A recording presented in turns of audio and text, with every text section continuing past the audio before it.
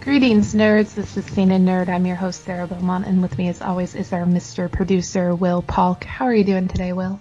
I'm doing very well, Sarah, but I think I saw the devil running to the store to get an air conditioner. The devil? Yeah.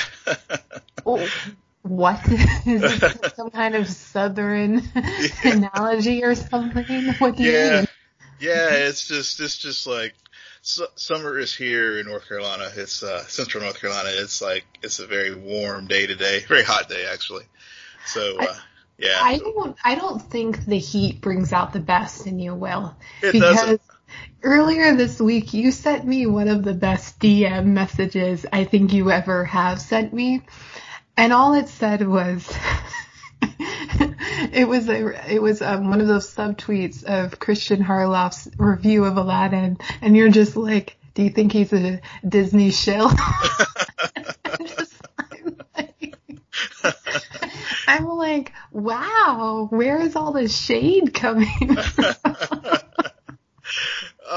Well, and it's funny. Yeah. Speaking of Aladdin, it seems like it's had a pretty solid opening weekend. And my kids are like, especially were like, oh, we need to go see this, but I cut that off.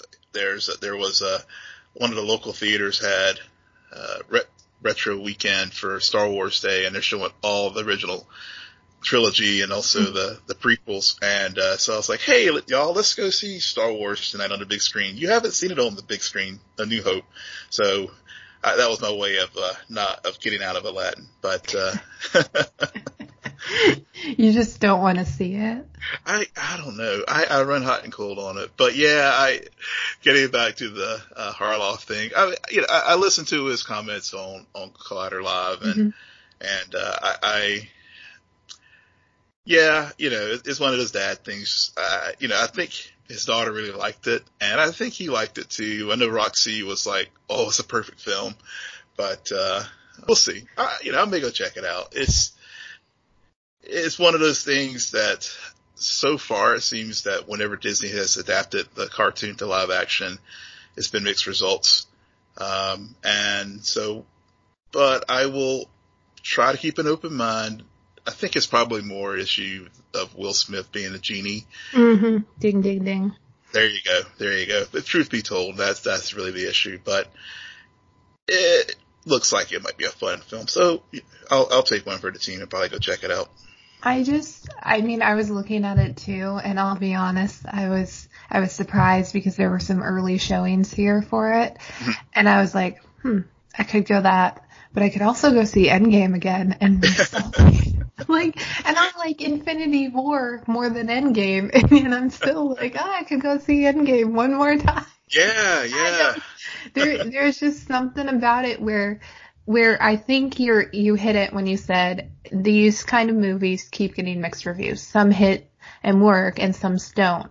And I'm placing my money more on Lion King being a hit than Aladdin. Aladdin, I can wait. I can wait for it. I don't need to see it on the big screen, because I'll be honest, the big blue genie guy who looks like Will Smith, I don't want to see that on the big screen. Yeah. I think the smaller screen might be more conducive for that. I think so.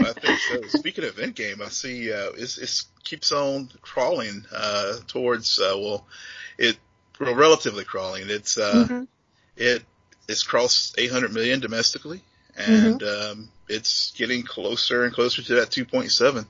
Yeah, it's at 2.6 something right now, and I can tell you this is the first time where I've actually been obsessed with watching a box office, because I want it to pass it so bad. Yeah, me too. And that's probably why I'm like, you guys need to stop talking about Aladdin. Okay, we have a much more important task at hand that everyone should be contributing to.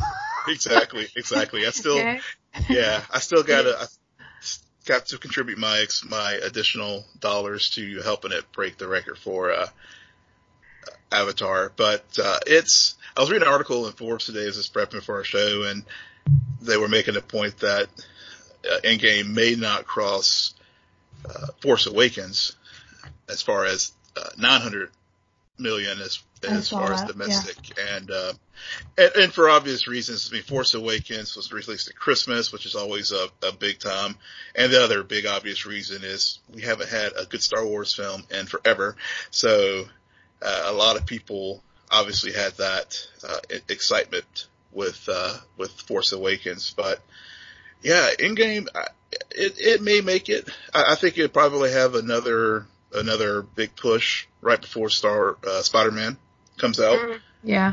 And they'll probably do another little push towards the end of summer, and so it may be later this summer when it happens, instead of where it looked like it was going to cross it before the end of May. But it's I do think it's still probably cross Avatar, which, you know, and Disney has the best of all possible worlds because they own this property and they own Avatar. So when they release them in the future, it's going to do probably as well.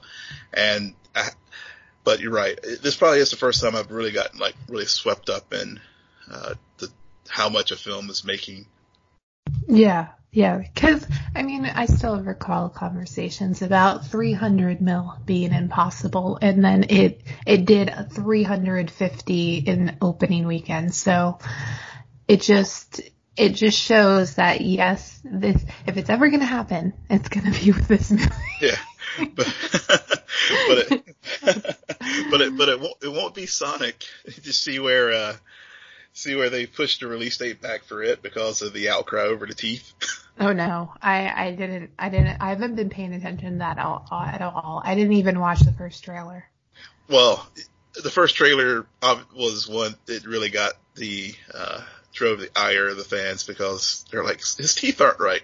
So Paramount basically caved and said, we hear you, and we're going to push the release date back so we can get Sonic right.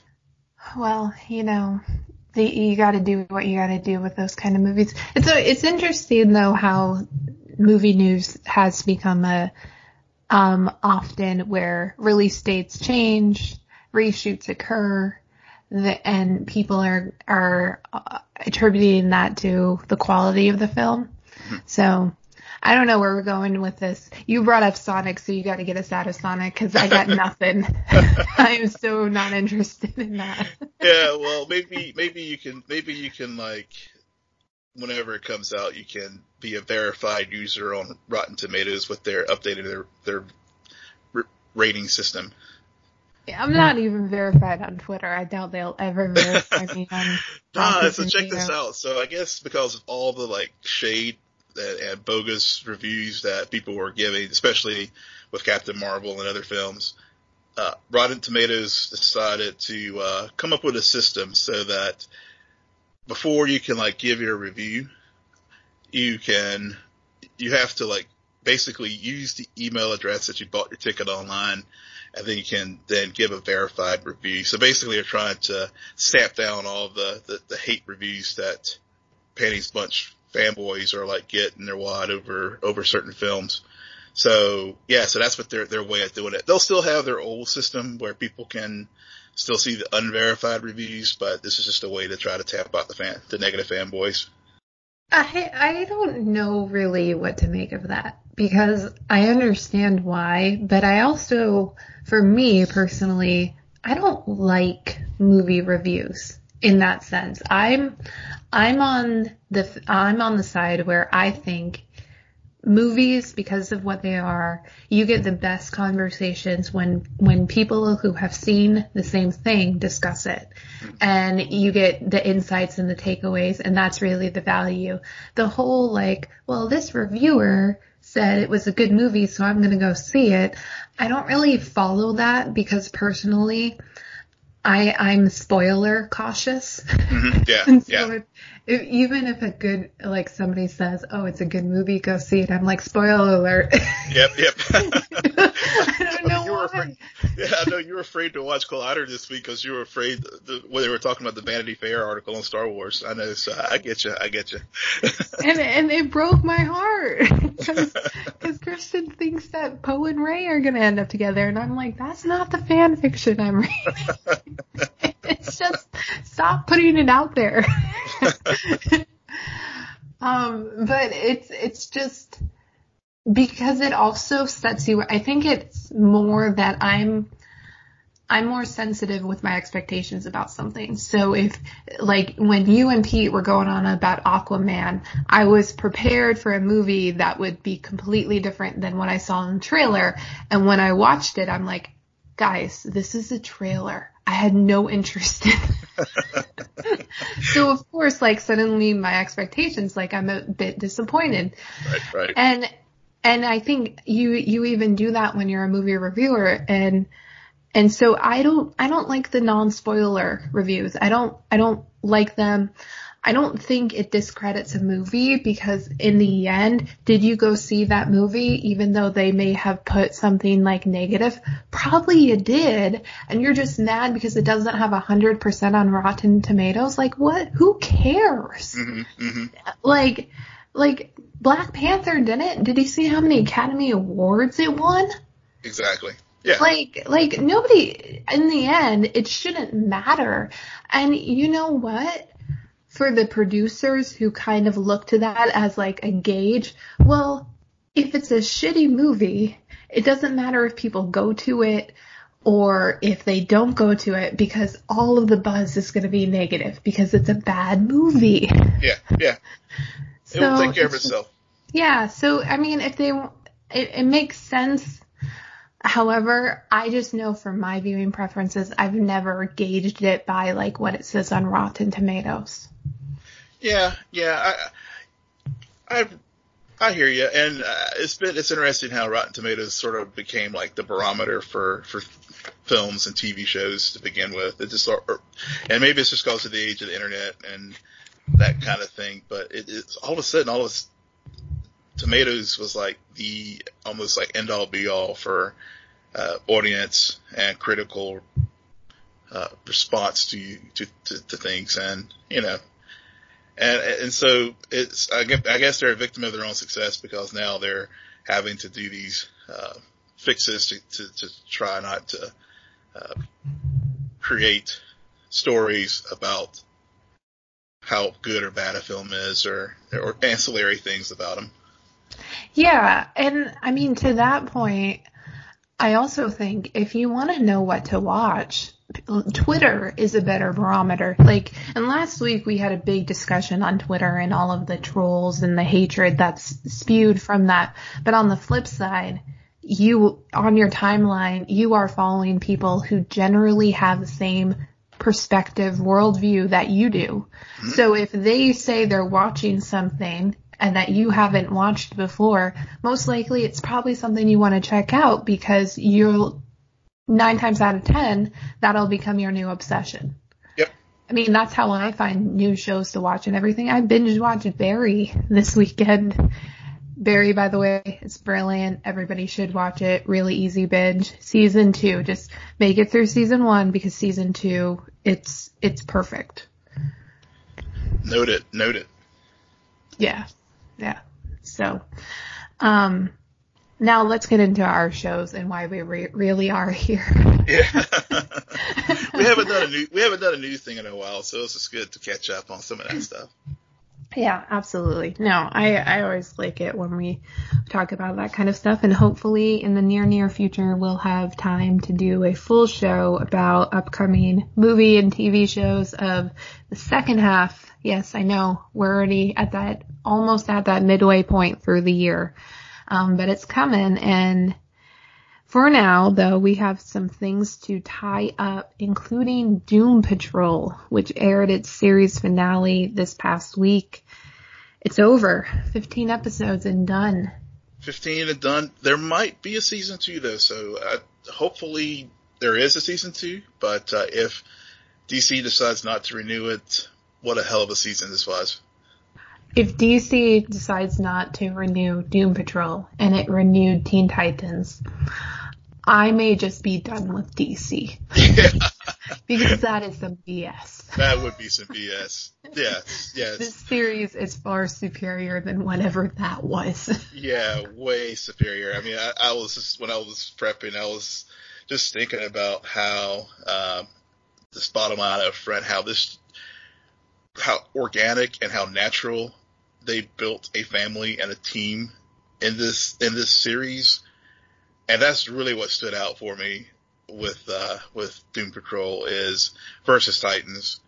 It was at the end of the day how they set this up and how they with this finale. It's interesting how they used the series finale to show how Niles basically predestined the outcomes for all the members of the team to his benefit, of course, but in a way that all the things we've watched in the previous 14 episodes stayed true to itself and stayed true to how you can do a superhero show in a good way and build a universe with some very not so well known characters. Yeah,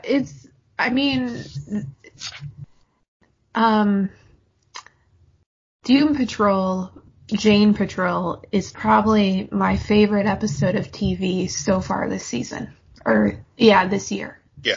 Because I think it's perfection, and it's still, when I think of the series, I immediately go to certain images from that episode because it just struck me so hard. And we've been watching a lot of good TV lately. I mean, besides the Arrowverse.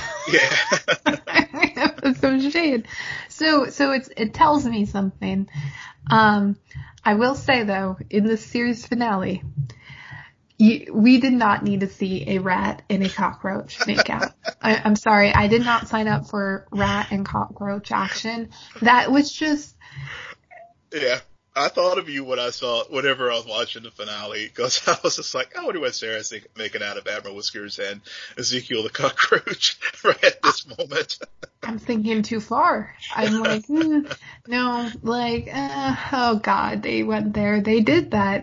There's somebody in that writer's room who came up with that scene as well as the butt scene. And like, there's, and it's funny because as odd as it is, I think like the scene with the butts being released in the farm and a few other scenes, that's why even though it was disturbing, I'm like, this makes sense in terms of the universe they've set up. It totally, and they set it up way back in episodes 1 and 2 with the farting donkey. Yeah, I mean, the fact that they all come out of the cockroach in the end, I was like, yeah, I mean, the show started with them all getting trapped inside of an albino donkey. Of course it's going to end with them coming out of a cockroach. Yeah. So it just comes full circle. Like there's something genuine about that as opposed to forcing things to happen. And I mean, to go back to your point about them building a family much more so than Titans did, I think it's because none of these characters tried to play like the main hero. Right. It was all of their stories together. And of course we all have our favorites, but at the end of the day, this show isn't about one of them over the other. It's about all of them together and how they do take care of each other. Like I like how there's the reveal about Niles and what his true motivations were. And yet, even though they all went their separate ways, you still have Larry and Rita together because those two, there is something about each other that they need. They're the only ones they can really be honest with. Yeah. They understand the flaws. They understand why each other hides so much from the world. And so they get each other. So they're still living their life together. And that scene where Jane is all strung out in her vehicle and Cliff comes and drops off food, I'm like, classic. Classic, yeah. To quote you, he's such a dad. he's so funny because he even does the whole, I'm going to place it right here and then I'm going to back away slowly. Yep. No sudden movement. Yep. And I like how he didn't want to do this final mission. Right. And yet the moment Jane says, yes, let's do this, he switches. He switches, yeah. He does switch. And I think that's what I really loved about Cliff and Jane's dynamic all season. It was, there was that father-daughter. He saw that, and he played it forward with Niles and his true motivations for why he assembled these individuals to begin with, which was to try to find his daughter, and Cliff, just in vintage Cliff F-bomb form, was just like, no, I'm not going to do this. I'm not, if you could turn back, build a time machine and give me my 30 years back for all the crap you've put me through. But then, as you said, with Jane, just like, really, it's the evolution of her character and where she was, and especially as you mentioned, Jane Patrol and the things that she learned about herself that came out of that episode, and making some, I guess, through the opiate addiction that she had, and whenever they all went their separate ways, making some kind of peace with the underground, and coming forward with, look, I was a wreck before this man, and even though I still don't trust him, I do owe something to him, not because I am doing it because I like him, but because he's made me, because of this journey, I'm now a better person than I was before we started. Yeah, I like that line when she's in the underground and everybody's in their daze, and one of the personalities says to her, "This isn't healing." And I think that's what Niles, he broke everybody, but he also allowed everyone to heal and allow everyone to get put back together again. And I think that was just perfect and exactly and dealt with what the issue was. I mean, I really liked Rita in this final episode because for her, she spent so much of the season in shame, blocking out the outside world, not able to look at herself in the mirror. And then when she can walk away from it all, she realizes how much it's given her. And so, yes, Niles may have put her into this situation and taken everything away, but he also created this world where she could be the hero and could gain back some of that integrity that she lost all those years ago. Yeah, definitely. Yeah, and the same, and Larry is another character that had that same journey as everyone else did. But the other thing that really stood out to me was the scene between Niles and Silas Stone when they were having the surgery to help build Cyborg, and how Niles was trying to say, look, you had two fathers there basically dealing with a tragic situation, and Niles trying to say, Silas, you're just like me, and Silas is throwing it back to him like, no, I'm not like you, and I'm not. What I'm doing here for Vic to put him whole is because I love him and I want the best for him. You're doing it for some selfish purpose, but at the same time though, Silas was also doing this for very selfish reasons. So it was a interesting, especially since we've seen how Silas has treated Vic, very protective and trying to always shelter him and control him.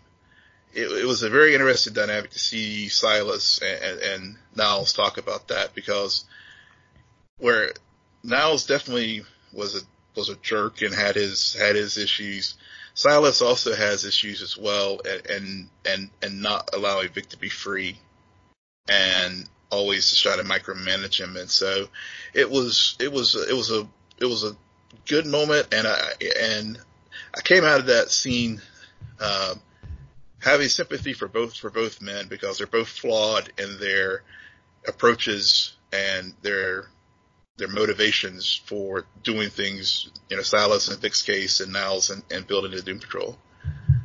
Well, I think what this show does very well is puts all of the flaws in each one of these characters under a microscope and being a hero doesn't mean you're perfect. Mm-hmm. Or being a good person, or being able to save the world, or save each other, protect one another. Like, you're somewhat always going to be selfishly motivated. Yeah, yeah. With a lot of your actions, because often, I mean, look at Superman and Lois Lane. Mm-hmm. Like, at the end of the day, Clark really just wants to save Lois. She just happens to always find herself put in that place where it's either where they're on the brink of destroying the world, and if you save Lois Lane, then you save the day. Yeah. But there is some selfish motivation there. It's not about the world, it's about one person. Mm-hmm. Mm-hmm. It is. Yeah, I was reading an article about the showrunner Jeremy Carver, and we were talking a lot about character and everything, and thinking back to when you bring up Lois and Clark. One of the things that stands out to me with the show, one of the things that he said that he learned from his time working on Supernatural, is to make sure characters stay true to themselves. Mm-hmm. And that's one of the things that this series did throughout the first season, which was these characters from day one, even through their evolution and working through their various problems, stayed true to who they were, and there was some genuineness to that. So even though, because of what Niles being the cause of all the accidents that befell each one of these individuals, we still, despite all that, flaws and all, they kept them. They learned how to deal with those flaws in their personalities and yet still remain true to who they are. And Larry making peace with negative energy guy, and Rita, being cool with Elastigirl, even though it was very heartbreaking with the way that 13-year-old crushed her. But Larry, but Larry being there to help her, look, don't let that tear you apart. You've come through so much. And so, Cliff and Jane's, their relationship, and also how Rita, because of what all she's been through, was able to have empathy for Mr. Nobody when they were wearing Danny the Street.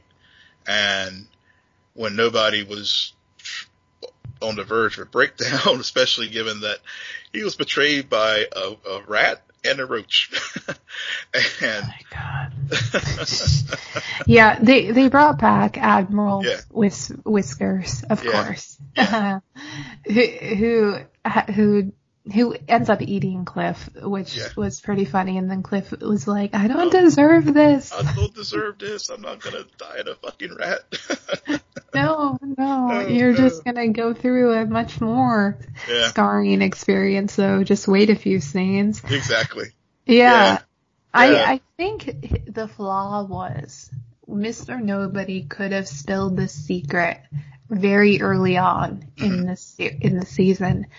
But first he wanted to capture Niles and make these people feel like they cannot be anything without Niles. And instead they went on this journey where they figured out who they were without Niles.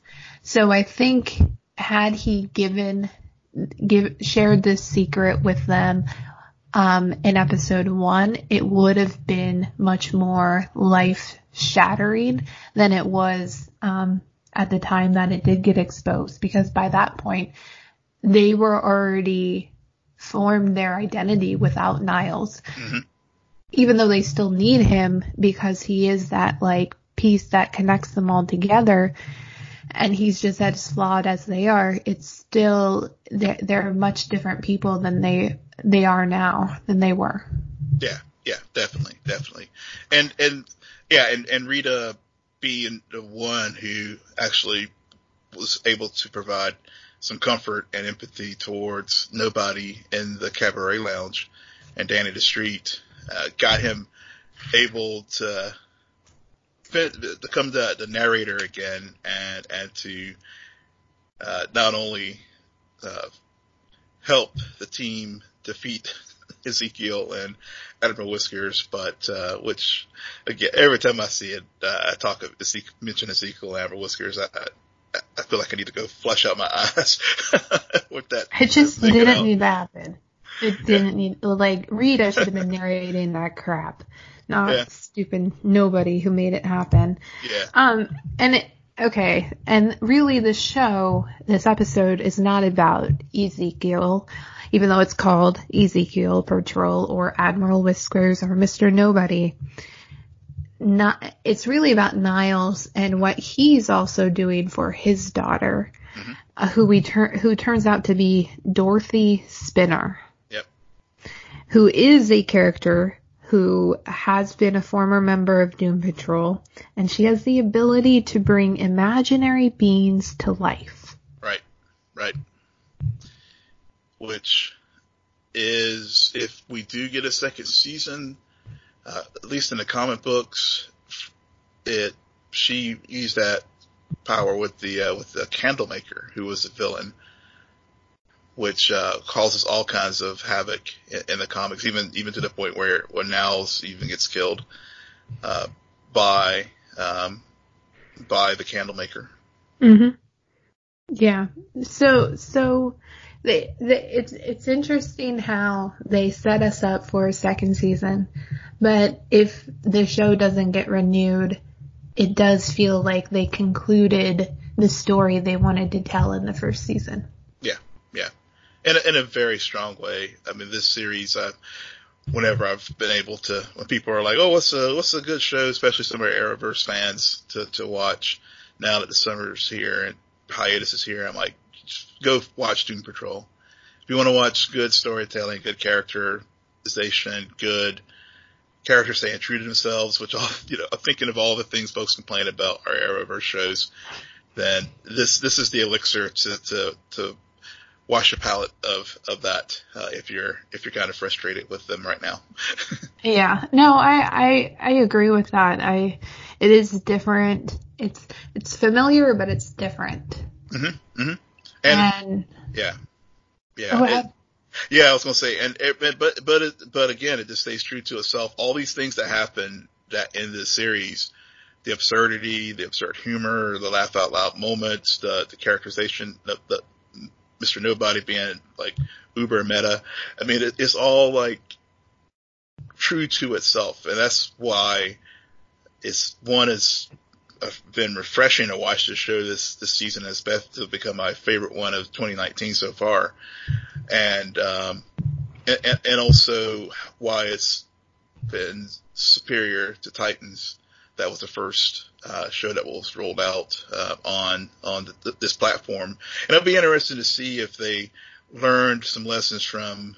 I don't know as far as the production timeline between the two shows, but if it was being produced around the same time that Titans was, and they were able to look at some of the mistakes that Titans made in their freshman run, they definitely learned some lessons from that and constructing the show.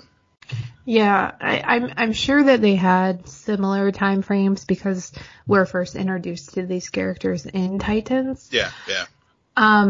It's not a perfect season. I do think it's a really strong season of storytelling. I think there are some bright moments, but there's also a few episodes that I could barely make it through.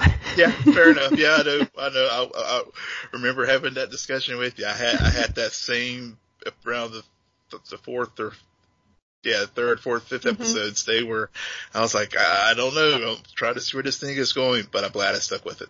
Yeah, I think it's hard, especially when you're watching the first season of a show, because it's new. Mm-hmm. Like a lot of shows where you're on the fourth or fifth season, you've come to just love just because you love the characters, and it's like regardless of what happened, I'm here because I'm interested. In the first season, it's all about introducing the characters, so it still feels like you're watching some strangers until you get to that finish line. So yeah. All right. Well, that's it for Doom Patrol. Another show we have to talk about today is Cloak and Dagger Season 2. It just had its penultimate episode, Blue Note. Next week is it for this season. Yeah, it's been a fast season, but it's been an enjoyable one. Yeah, I feel like even the first season snuck up on me because it's 10 episodes. Yeah. So it doesn't get dragged out or anything. They always seem to set up clear plot lines for Tandy and Tyrone, and you just see it from start to finish. Mm-hmm. I don't even know where to begin with this episode because a lot has happened since the last time we talked about it. Yeah. I know we didn't get a chance to talk about episode 8, which had a lot of setup for this episode. We learned about Connors being murdered by Adina, and we also started seeing some of the end game with Andre trying to become closer to godhood with his Vevey and everything. We learned about Auntie Chantil dying, and Evita, as we called, that would be taking her place. Mm-hmm. And Evita marrying Papa Sunday. Yeah, and the video game. Yeah, so there was a lot in that episode leading into this one. You got that deeper realization, I think, between Ty and Tandy. They really realize that they do need each other and all things when it comes to working together as crime fighters and saving New Orleans. So those are some of the things that stood out to me from episode 8. But this episode really, it was a backstory for Andre. Mm-hmm. And we start 96 months ago, when we're first introduced to Andre, and he's in the club, and he's talking about with his bandmates about hitting that blue note on his trumpet. And that's when the migraines, he has his first one on stage, debilitating, knocks him out, right there in the middle of the performance, and leads to, I guess, his down the road of despair. Earlier this season, I think they did a similar episode, but it was about mayhem, and it was a lot of jumping back and forth, much like this episode, where some scenes were in the past, some scenes were in the present, some scenes took place in the pocket dimension, where Tandy and Tyrone were learning everything about Andre, and more importantly about Leah. I mean, this episode was just as much about Leah as it was Andre. Yeah. Because we learned that following his accident, Leah was the nurse. Yeah. And he figured out really early on that her pain would be the cure to his headaches. And then like that scene where he's convincing her to quit her job, and you're just, the manipulation that occurs in that, it is just brutal, because you're like, what he's doing, and it's just, it's not violent, no, but it feels very disturbing because of the pure manipulation. Yeah, he was the master at manipulating her and gaslighting her, and really, you're right, it was a story about the two of them, because she was his first victim, but it really gets into it.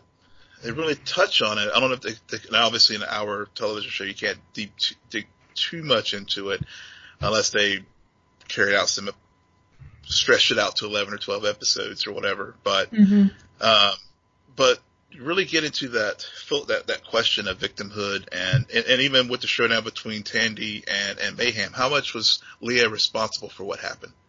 Right, because much of this episode you have Tandy wanting to kill Leah, because Leah is in her sights, in her presence. Andre is still off, and her and Tyrone are trying to track him down, but because Leah is front and center, unconscious, fully vulnerable, all Tandy can think about is that hotel and her forcing her to be that vulnerable too, and putting her in that situation. And I don't blame her. Like, honestly, a lot of us would probably have had the same reaction, because when you go through something like that, I mean, for a lot of it, it was from Leah. It wasn't from Andre. Andre was off doing his own thing. It Right. came from Leah. Yeah. So I think you're spot on when you're saying, like, it goes into that idea of victimhood, because Tandy realizes it through watching the manipulation that occurred to Leah firsthand. She understands, like, yes, she may have done these things years later, but it doesn't mean that at one point she wasn't the first victim of Andre herself. Right. Right. Yeah. So even though she was complicit in his crimes, which she clearly is, I mean, there's no denying that. But again, it's, as I said earlier, it does get touched on those issues. And another thing about Andre too, with these migraines, and just thinking about the show in its larger context of how they take on social issues and those kind of things, it would have been interesting to see why he couldn't get treatment for his migraines. I mean, was it a situation where, they're always bringing up social issues, and was it, health care? I mean, could he not access it? I mean, it would have been good to have a deeper understanding beyond just like, oh, I have migraines, so now I'm going to become this despair-seeking individual, to understand a little bit more about his motivations. Yeah, I agree, because I also interpreted that scene as he didn't start having those until he tried to have the blue note. Mm-hmm. Right. And in that moment, because it was so high and powerful, and he was even speaking beforehand, like, this is the note that separates the men from the gods. Mm-hmm. Right. So something that powerful, like, breaking it is like breaking a barrier, and may lead to glory, but it could also lead to pain and suffering. So I felt like it was much more of a metaphor for that. Yeah. True. But you're right. I mean, if the show, I mean, there's pros and cons to a short season. The pro being you can stick to the script and not wander too much. The con is you have less time to delve really deep into motivations. Yeah. But to your point, you do raise a good one that, and answer my question, or statement, it's, we go from that 96 months to, I guess, when he tried to commit suicide, it was around, 92 months? Yeah, I don't know. We started before the explosion. Right. And then the explosion happens the night when he tries to commit suicide. Yeah, which we talked about earlier this season, how it was a very parallel track with Tandy when she in the season 1 tried to commit suicide when she was in her lowest points. Mm-hmm. And so, there's the Spare character and Tandy have very similar tracks. Yeah. That I think, one of the reasons why I've enjoyed this season so much is because Ty and Tandy are the anchors to one another to keep each other from going too far with their abilities. And so where Despair manipulated Leah into basically becoming a supplier for his energy to help him deal with his headaches, in a very unhealthy codependent way. Mm-hmm. Ty and Tandy's work together to keep each other in check. Mm-hmm. And to keep from going way off too far. Cause looking later in the episode when Tandy was like, I want to do this, we may have to kill Andre. And Ty was like, well, no. If we have to take that ultimate step, we're going to do this together. Right. And I think he knows that most likely they will have to end it. Mm-hmm. The only way to end this would be to do that. Right. I honestly think if they don't do that, then there might be some disingenuous about what they set out to do with this season and choosing something this hard. Because I mean, these comics are dark. They're some of the darker ones out there, and these characters are some of the darker characters with everything that they go through. So maybe he just ends up in another pocket dimension. But I think that for Tandy's purposes, she might need something like that to deal with in the third season, if there is a third season. Mm-hmm. Because much like how we saw Tyrone dealing with Detective Connors, the aftermath in this season, Tandy hasn't really had to deal with that too much. Not too much. I mean, she had to deal with it a little bit, I guess, with season 1 with the death of the gentleman who was the lawyer who was dating her mom, who had all the secrets of Roxxon in his office. But that was not directly because of her action. Well, a little bit because of her actions, but this would definitely be more so because she was in the heart of Andre and Leah's counseling group, and we saw the results of that at the end of the episode where her mother and Michaela in the courtyard when Andre was performing the Blue Note. Yeah. I forgot about Melissa this season because we haven't seen her in a lot of episodes. No, and she's been, and well, I think it's been okay because a lot of her demons she overcame. Obviously, we saw, I guess, mid part of this season she did her alcoholism problems reoccurred, and part of that probably was because now Andre and Leah were where before they were kind of, the support group was keeping a lot of her demons under control. Now, since that control and manipulation was gone, she fell back into some bad habits. Yeah, I think Tyrone in this episode served in an interesting purpose. I still, to go back to our discussion about the first episode this season, I don't think that kid is going to be studying for college too much longer. I really don't. Yeah. Because in this episode, you saw him, there's a confidence now with the way he moves, the way he uses his powers. Yeah. And there's a strength in that I don't think we've seen. And I think it's taken us these past 9 episodes to really get that through in Tyrone. I mean, Tandy's always one to quickly draw her dagger, but Tyrone now fully understands what he's able to do with his cloak. And I think that's really cool because he also, it circles back. They allow this whole story arc with Tandy and Despair to really circle back to Tyrone dealing with the drug dealers and having some negotiations, if you call it that. I think last episode, Will, you pointed out, it's interesting how they always find themselves back at that church. Yeah. Well, Tyrone has claimed the rooftop for himself. Yeah, he has claimed that rooftop. That is his meeting ground.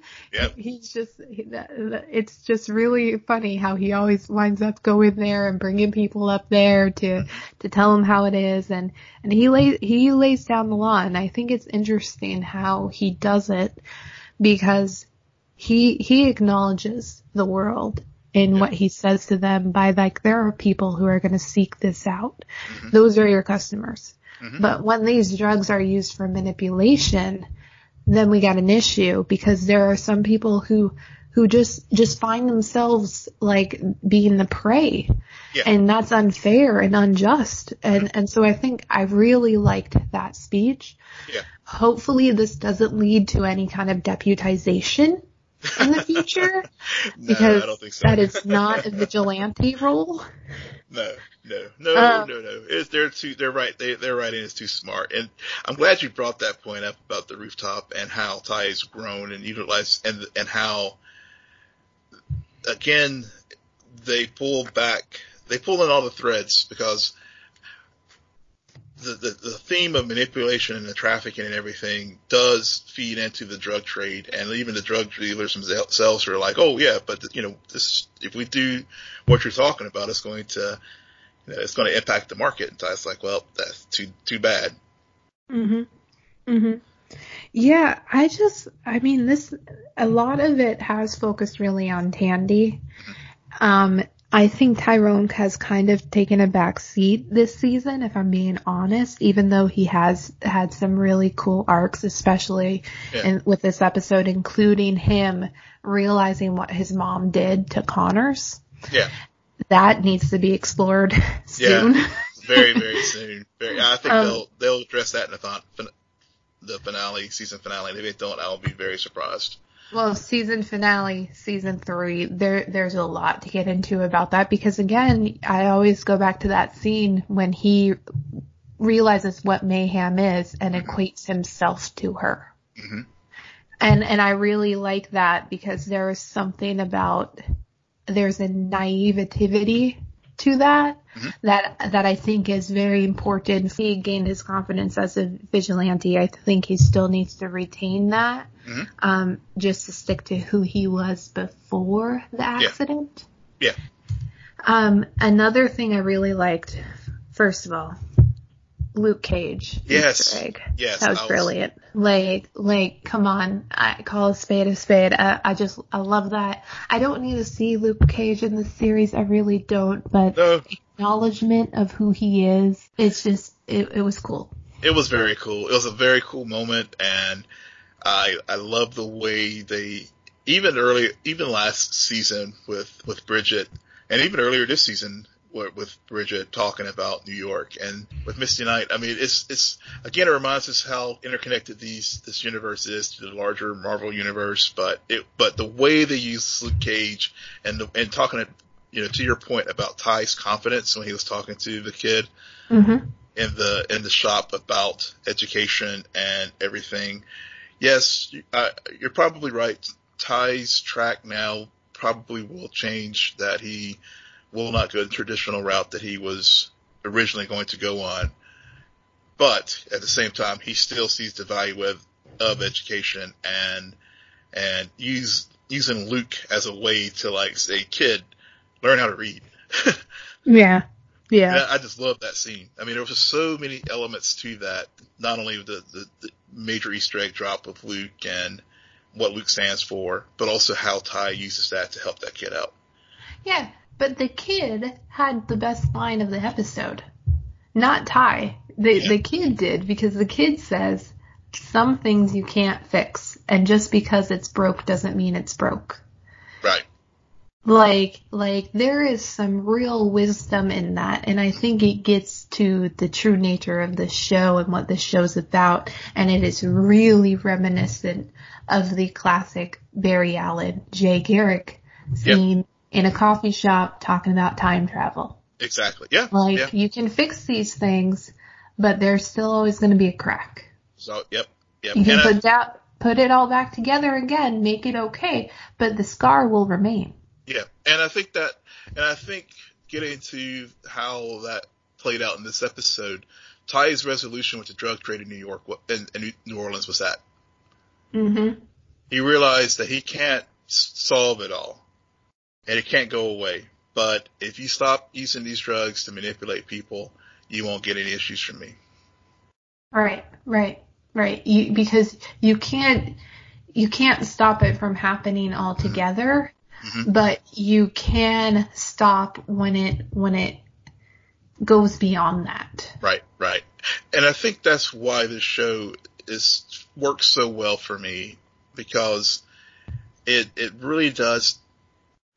It shows the limitations of these quote unquote superheroes, and that they can't solve all the world's problems. And so it's a very grounded thing. And even our Arrowverse shows, when they work well, like you said, with Jay Garrick and Barry's conversation in a coffee shop, those are the things that make these shows really work very well when they drop those truths like that. And they really did, as you said, the kid had the best line of this episode. Mm-hmm. Well, I mean, Tyrone and Barry Allen are really similar. I mean, even throwing Oliver Queen there. Mm-hmm. Yes, they're all the same gender, but they also are very stubborn in their ability to fix things. Yes. Rather than like the proactive solution, it's just about fixing the situation or what your upbringing is or the problem at hand. And I think Tyrone, he wants, I mean, what he was doing in the first episode in terms of getting all the money, there was a confidence, but there was also, he was going about it the wrong way. Like even Bridget called him out on it, and he's like, no, you don't understand. You keep messing with these investigations. And so now he's circled back around and realized he can still help. He just also he has to go about it in a very different way, due to who he is and what he represents. Yeah. So I have to, so I know you said earlier Ty was taking a back seat this season. I don't think he did. The more we talk about it, I think his story was not as in your face as far as his arc, as far as growing and to understand what we just talked about. Yeah. No, I agree. Maybe backseat was the wrong phrasing for it. I still think that it was, a lot of it is focused on Tandy just because she's that quick access point to Andre and because he was the big bad. True. But it is true that as we discuss it more, Tyrone has had his own journey to walk this season. I mean, I'm surprised we didn't get a scene between him and Evita. She just married herself to Vea. Yeah. Well, but we did have that moment there at the end of the last episode, though, where she did have that very icy look at Ty when because, she had goals of going to med school, and now because of the deal that she made to save Ty and Tandy, she now can't do that. Yeah. It's also interesting how everything always gets connected back to the Roxxon explosion. Yep. And so they keep using that, but they're not using it in a way where I'm like suddenly like, yes, there was an explosion, it happened. Like it's this subtle plot point that they're allowed to use as really a gateway for all of these things to start happening, but it's also not in your face too much. Right. Good point. Very good point. All right. Well, that is it, I think, for us today. Will, why don't you tell our listeners where they can find you? Yes, you can find me at Will M. Polk. That's WILLMPOLK.